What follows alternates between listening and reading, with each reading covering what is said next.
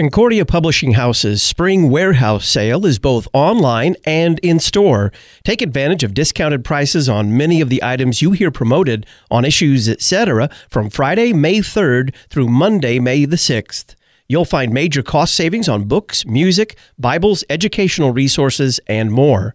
Concordia Publishing House's Spring Warehouse Sale, cph.org, and 3558 South Jefferson in St. Louis. Concordia Publishing House's Spring Warehouse Sale, May 3rd through the 6th. Salvation unto us has come, our God's free grace and favor. Good works cannot others undo, they help and save us ever. It goes to Jesus Christ alone, who did for all the world atone. He is our Redeemer. The hymn Salvation Unto Us Has Come, those words stand out. Faith looks to Jesus Christ alone. And we often just kind of mash that down into the sola, Christ alone. The Reformation is famous for those solas, Christ alone, Scripture alone, faith alone, grace alone. That's what they're really all about. It does summarize nicely, but I've become acutely aware over the last decade or so that if you reduce Reformation theology down to simple, quippy little sayings, sometimes your theology comes out, well, not just simple, but simplified to the point of mischaracterizing what Scripture actually teaches. What about the phrase, Christ alone? Is it a slick marketing phrase, or is it something more profound? Welcome back to Issues, Etc. We're going to be talking about that simple two-word phrase, Christ alone. Dr. Matt Richard joins us. He's pastor of St. Paul Lutheran Church in Minot, North Dakota, and author of the book, Will the Real Jesus Please Stand Up, and a recent Bible study for the Lutheran Witness titled Christ Alone. Dr. Richard, welcome back. Hey, thanks, Todd. You say that these two words aren't a slick marketing slogan, but they are the very core of what it means to be Christian. What do you mean by that? Well, it's often easy to, as you mentioned before, to take these slogans and just simply slap them up on a banner and say, you know, we're Christ-centered. Well, we really have to kind of pull the throttle back and say, well, what do we mean by those two phrases? I mean, there's really, actually not two phrases, but those two words. When we say Christ, we have to stop and say, well, what do we mean by Christ? Who do we believe Jesus to be as the Christ? And then we have to look at that other word, which is a simple word, alone. Well, what does that mean? Do we truly confess Christ and Him alone, or do we put a comma and have all sorts of different expansion packs and addendums and footnotes tied to Jesus as qualifiers? And so it's not as simple as just simply saying Christ alone or just saying, man, we're focused on Jesus. We have to really pull that back and say, well, what do we mean by Jesus? Who do we believe Him to be? And do we really understand what we're saying when we use that word alone? And so it's much more complex than just simply using a terminology that's being tossed around in the modern day and age. This phrase, Christ alone, is entirely exclusive, if I'm understanding you correctly. It is Christ alone and nothing else. If there is anything else, then the whole thing falls apart. Is that what you're saying? Yeah, I mean, and here's the thing: is it's interesting in visiting with, you know, even in our modern day and age in our church, you can visit with many people, and many people will be very, very much all on board with having a favoritism towards Jesus. You know, you can talk to even some of the atheists. You know, atheists out there, they'll say, yeah, Jesus was a good person. They'll affirm Christ. Where the rubber meets the road and where the conflict usually breaks out is when you put that period after Jesus. In other words, when you exclude all these other assumptions and presuppositions with Jesus, that's when people usually get very defensive.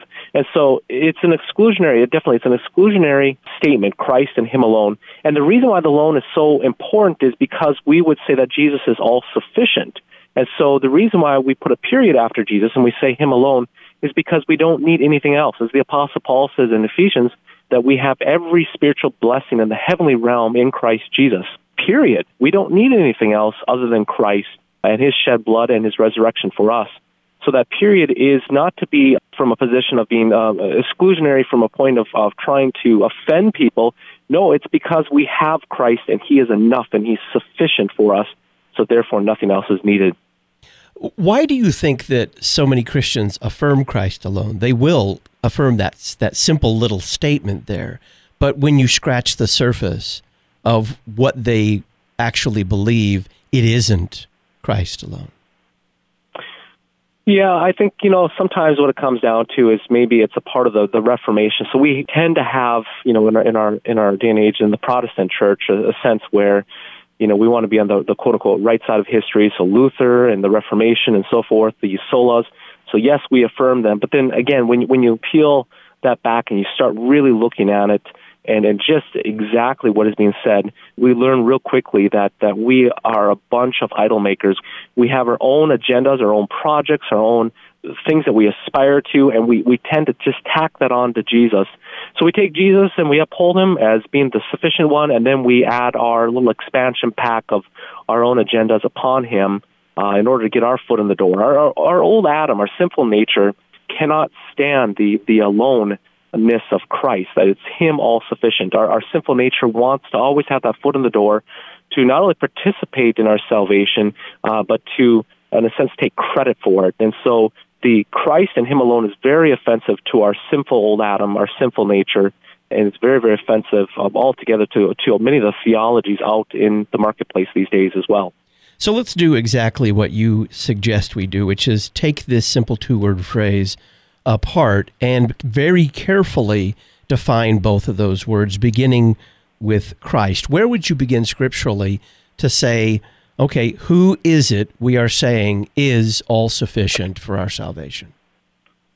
Well, it's a good question that was asked, in Matthew chapter 16. We have Jesus, he asks the disciples, he says to them, who do people say that the Son of Man is? Who do people say that I am? Who is Jesus? And the disciples, they list off of the list. Well, some say, you're John the Baptist. Others say you're Elijah, Jeremiah, or one of the prophets. And then Jesus looks to the disciples and he says this very, very, very awesome question. Well, who do you say that I am? And that is, I would say, perhaps one of the most profound questions that any Christian could contemplate and answer for themselves, and answer as a confession of who do I believe Jesus to be? And what we hear is this great confession from the Apostle Peter. He makes this profound confession, and he says, you are the Christ, the Messiah, and this bold confession. And Jesus says, this is essentially paraphrasing Jesus. This is a wonderful confession. Flesh and blood did not reveal this to you, Peter, but this is a revelation given to you. And so he affirms him in that confession of who Christ is. And what's really actually quite unique is we look in the Gospel of Matthew chapter 16. We go on a little bit further into the text, and we see Jesus kind of fleshing out a little bit more exactly what it means to be the Christ, that the Christ is going to be the one that's going to suffer and die and bleed and rise ultimately for these forgiveness of sins for the world. So he paints this picture of himself, not only is he the Christ, the Messiah, but he's going to be the one that's coming to suffer and bleed and die for humanity. And as we can see in that text, Peter, he gets the confession of Christ, but that bleeding and dying part, Peter kind of struggles with that. And you can see the idolatry in Peter where he kind of pushes back against Jesus, where the bleeding and dying part is just a little bit too much for Peter. Why is it so important to take note of Christ's words to Peter there before we get to his, I guess we could call it a flawed Christology, deeply flawed Christology, when he affirms that he has answered the question right, at least initially, but he did not do it of his own will or power? Why is that so important? Well, I mean, when it comes down to it, who we say Jesus is, it's not open for debate. I mean, that's something we have to keep in mind. We're so driven in our culture, in our modern day culture, to have the personal opinions of people affirmed, and what we think and what we believe. And I mean, unfortunately, not trying to be too harsh, but you look to many Bible studies, the question will be asked, well, what does this verse mean to you? Well, that's not the right question. It's what is this verse saying? What is this verse saying to you? Not what does it mean to you? It's what is this verse saying? So the point is, it's the identity of Jesus is not defined by our own opinions, our own thoughts. It's declared to us in the Scriptures, in the Word. It's something that's revealed to us, so it's apart from us and outside of us.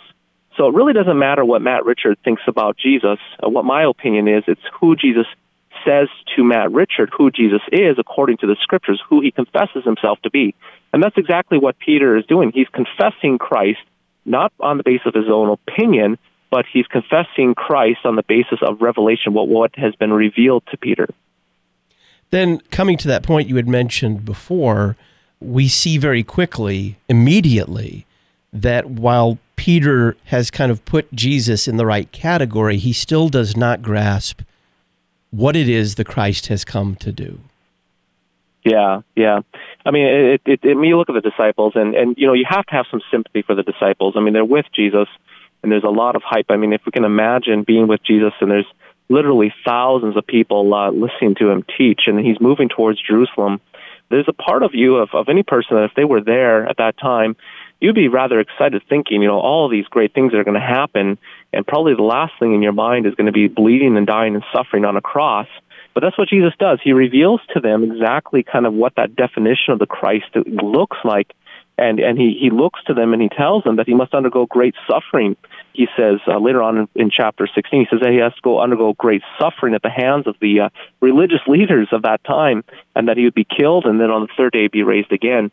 And so this definition of what the Christ looks like is that he's not going to be sitting on top of some great throne in Jerusalem ruling and taking over the Roman Empire, but no, he's going to be suffering and bleeding and dying from the Roman Empire, and the people as well being disgraced on the cross, suffering for the sins of the world. So it's quite contrary to what maybe the expectations were at that time. So Peter is in this maybe all too common position of knowing by a gift of the Holy Spirit, by God's revelation, who Jesus is, but still not yet fully understanding or grasping what this kind of Christ is going to do and be.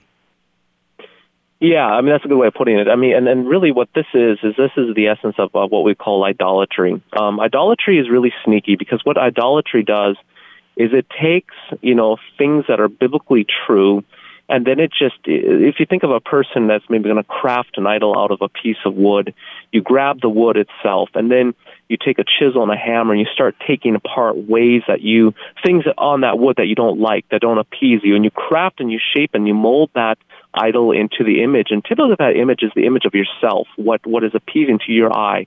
And we do the same thing with Christ. We'll grab a hold of Jesus, but then ever so subtly and so sneakily, idolatry sneaks in, and we start kind of like that idol creator. We take a chisel and that hammer, and we start taking away things of Christ that don't necessarily, suit our own fancy.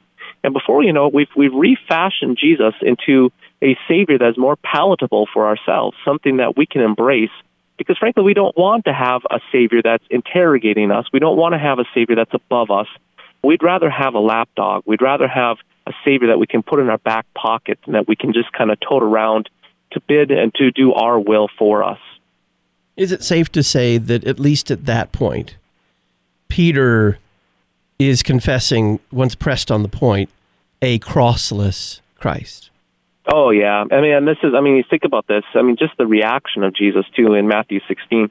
He says to him, you get this impression where he says to him, he said, Peter, upon this great confession that you just made, this great confession of me being the Christ, the gates of Hades, they will not prevail against this. This is just a profound confession. And then the next part, we see, Jesus telling him, get behind me, Satan. It's just a huge, huge shift in how Jesus is approaching Peter. And the reason why Jesus is so harsh is because Peter is getting it so absolutely wrong. It is indeed a crossless Christ. And once we have a crossless Christ, we have created again an idol. We refashioned Jesus into the image of what we want him to be for us and for our agendas. And then rather him serving us by dying and bleeding and rising for our sins, well, then he can be a number of any other thing that we want, maybe a helper to help us have more happiness or to give us better parenting skills and so forth and all that nonsense.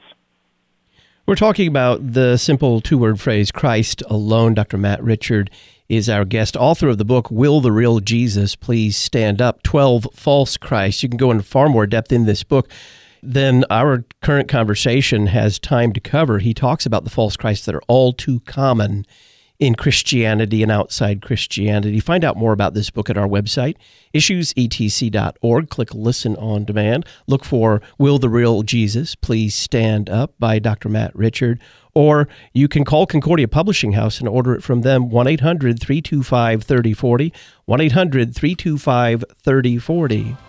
After answering the question, who is this Christ, we have another question posed by the phrase Christ alone. Is this Jesus enough?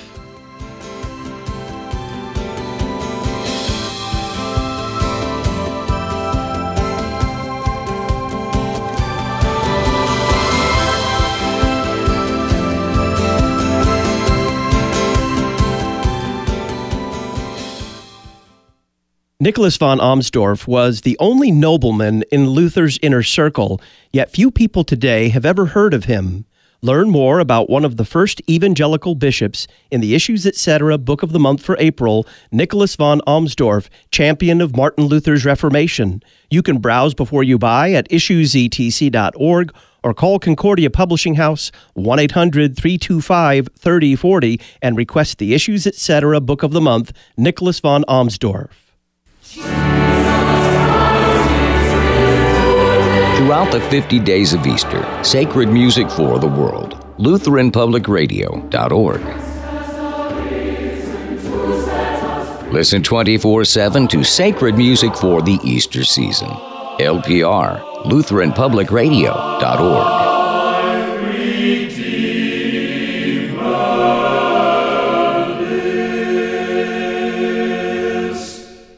Putting Christ back into Christian radio. You're listening to Issues Etc. The LCMS Youth Gathering is the Lutheran Federal Credit Union Ministry of the Month. During April, if you open a Lutheran FCU loan to meet your financial needs, or if you use your Lutheran FCU credit card for a qualifying amount of purchases, Lutheran FCU will give you cash back and give that same amount of money to the LCMS Youth Gathering. Learn more at LutheranFCU.org. Lutheran Federal Credit Union. Good for you, good for the church. LutheranFCU.org. Nadia Bolz-Weber calls for a sexual reformation in her latest book, Shameless. How does her reformation compare with the truths rediscovered during the 16th century Reformation? I've written a review of Shameless in the latest Issues Etc. journal. We'll send it to you for free. Just click the red journal subscription button on the right-hand column at issuesetc.org. In the Wittenberg Trail feature, Pastor Andrew Abraham details his journey from Catholic priest to Lutheran pastor. The free online Issues Etc. journal.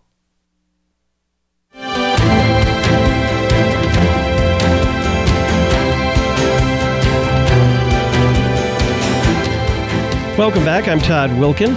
This is Issues Etc. We're talking with Dr. Matt Richard, author of the book, Will the Real Jesus Please Stand Up, about the phrase Christ alone. Matt, before the break, we were talking about kind of the basic definition of how Christ confesses himself, in essence. He's the one who tells us who he is. He reveals himself. Why is it all important that, having laid that foundation, we go on and say, he is fully sufficient. What he has done is sufficient and nothing needs to be added to it? Yes, because what we say afterwards can then subtract from what we had just said. And so we can confess Christ bleeding, dying, suffering, rising for us for the forgiveness of our sins. But then we can ever so slightly, just very simply, stated, we can put that comma or we can put ... in our theology. And then we have a whole backload of information that we can have that by the time we're done with it, we can depreciate everything we just said about Jesus. And so, it's interesting. It's like when you listen to people talk about Jesus, and especially when I do, and when I listen to sermons, when they confess Christ, I always wait, and I'm always waiting for some if, and, or but to come after that, and then a whole theology that's built on the backside of Christ. And so we got to be very careful with that. We don't shift the anchor of our hope from Christ to something that comes after, because when we do that, then we're not having him and him alone. So where do you begin scripturally to demonstrate that, and this is something that I believe the Apostle Paul deals with many times in many places as he is preaching Christ and him alone, where do you begin scripturally to demonstrate that Christ is all sufficient? Well, there's several places, but the one place that I find that I keep on returning to is the book of Colossians. And in the book of Colossians, you have, quite a few different heretical things going on with the church there. They had some angel worship. They had the secret knowledge, this Gnosticism. They had a reliance on human wisdom. But one of the things that really sticks out in the book of Colossians is that they depreciated Christ. And so they de-emphasized him. And so if you look at chapter 2 of Colossians, it's very, very, very quite profound what Paul says. He says in verse 6 there, he says, as you therefore have received Jesus Christ, then he says this, continue to live your lives in him. And then he goes on to say, rooted and built up in him, that is Jesus, and established in the faith. And what's actually quite profound, not to get too technical here, but in the original language, in the Greek language of that time, these verbs are in the passive voice. In other words, he's telling them to be rooted, for them as individuals to let themselves be rooted in Christ, to have that be done to them. And that happens namely through the word and sacraments as we are constantly reestablished and placed in Jesus. Because the fact of the matter is, we as Christians, like the old hymn says, that we're prone to wander, we're prone to leave the God that we love. And so we're so easily distracted by the glitter of life and the glitter of what's going on maybe in another church down the street. So then we become doubtful, is Christ really enough? And then we drift ever so slightly to other things that are flashy and glittery, and the next thing you know, we are not being rooted in Christ. And so we're always having to be returned back to Jesus in repentance, confessing our sin, repenting, sharing about how we have drifted to other theologies, and repenting and coming back to Christ as our only hope so that we might be rooted and built up and established in him. So this is those passive verbs emphasize all the more. I'm not going to say our lack of participation, because we certainly participate in a passive way in Christ, but our lack of contribution to the whole affair. Yeah, absolutely. In fact, I remember once sitting in a sermon. I was not in a Lutheran church, but I heard the pastor get up, and his whole sermon was 3 steps in order to strengthen your faith. And he goes on to talking about ways that you can actually, by your own willpower, root yourself in Jesus, and ways that you can actually build yourself up in Christ. And he preached this whole section all in the active voice verbs. And so he did it completely backwards. The point being that Paul's making is that we don't move away from Jesus. We are always staying in Christ. But the sin that we commit is that we try to leave Christ. We try to move away from him. And so repentance is acknowledging our sin by the way of the 10 Commandments, seeing our sin where we have failed in thought, word, and deed, how we've failed, that we deserve the wrath of God, that God would be completely just to smite us and burn us and send us to hell. We know that by the 10 Commandments, and then we are to repent of that sin and to be returned back to the hope of the gospel that Jesus is for us, and that we have forgiveness, life, and salvation in him alone, Christ indeed alone for us. Talk, if you would, about the role there of the preaching of God's word and of receiving the sacraments in this being rooted and maintained in Christ alone. When it comes down to Christ, we are always, I think of it this way, that we're always beggars needing free, warm bread. I heard a pastor once say that line. He said that evangelism is nothing more than just going out to other beggars and telling them, come receive free, warm bread. And so the word and the sacraments are our sustenance. We are constantly clinging. Faith always clings to Christ. Faith is not just an abstract term that's left by itself. Faith is always connected to someone, which is Jesus. So our faith is clinging to Jesus, clinging to his word and the sacraments. And so this is the importance for us to always come back every Sunday, every day, coming back to Christ and his word to receive that forgiveness, life, and salvation. In fact, we even pray this, when we have communion. At the very end of communion in our divine service, we thank the Lord that he has strengthened our faith towards him and that our love for one another. And so we're always being strengthened by Christ and his gifts so that we might have faith that is strengthened and also that we might be able to love our neighbor. And then we go throughout the week and we make a mess of it, as we always do, and we come back again on Sunday and we confess that we are sinners in thought, word, and deed. We beat our chest. We confess our sins boldly. We don't excuse our sins. We don't justify our sins, and we don't write them off, but we confess them to Christ, and then we hear, for Christ's sake, that we are forgiven yet again. And then in that, we are forgiven. We are strengthened again in our faith. We're given the Lord's Supper, reminded of our baptism. And then we say, yes, Lord, we are going to go back out in our vocations, whatever they might be, and we will serve you and serve our neighbor with a joyful heart because we know where we belong. We belong with you. And then, as always, throughout the middle of the week, we will mess it up yet again. And thus the reason to go back to church again and again and again, to be strengthened in that faith and to be reminded who we are in Christ. What would you say to someone pastorally who says, well, I believe who Christ is and I believe that he is all sufficient, and that's why I don't have to go to church, because Christ is all sufficient? What would you say to them? Well, I think what we can end up doing is we have to be very, very careful. And this spot where we have to be careful is that we don't separate Jesus from his word. And in Jesus' word, he calls us to meet regularly as Christians. And and this happens many times where people say, I'm all for Jesus, but then when it comes to his word, when we read his word, well, that's something else. We can't separate Jesus from his word. He's the eternal word, Christ himself. And so Christ calls us in his word to regularly meet together. It's also part of the third commandment, that the third commandment says that we're not to despise the word of God, but to regularly hear it and to partake of the word, to receive the sacrament. And so somebody that would say that, I would say, well, you're disagreeing with Christ in his word. And then if they say, well, that doesn't matter, I'm like, well, no, wait a minute. Now you've separated Jesus from his word. They're one and the same. You can't separate the word from Christ, and you cannot separate Christ from his word. So what is the great comfort, with about 30 seconds here, of not only having but believing Christ alone? Yeah, the great comfort is assurance. It is absolute assurance. And this is the problem. The problem is we have three things going against us as Christians. We have our old Adam that is constantly going against us, our old Adam that wants to lead us away from the cross.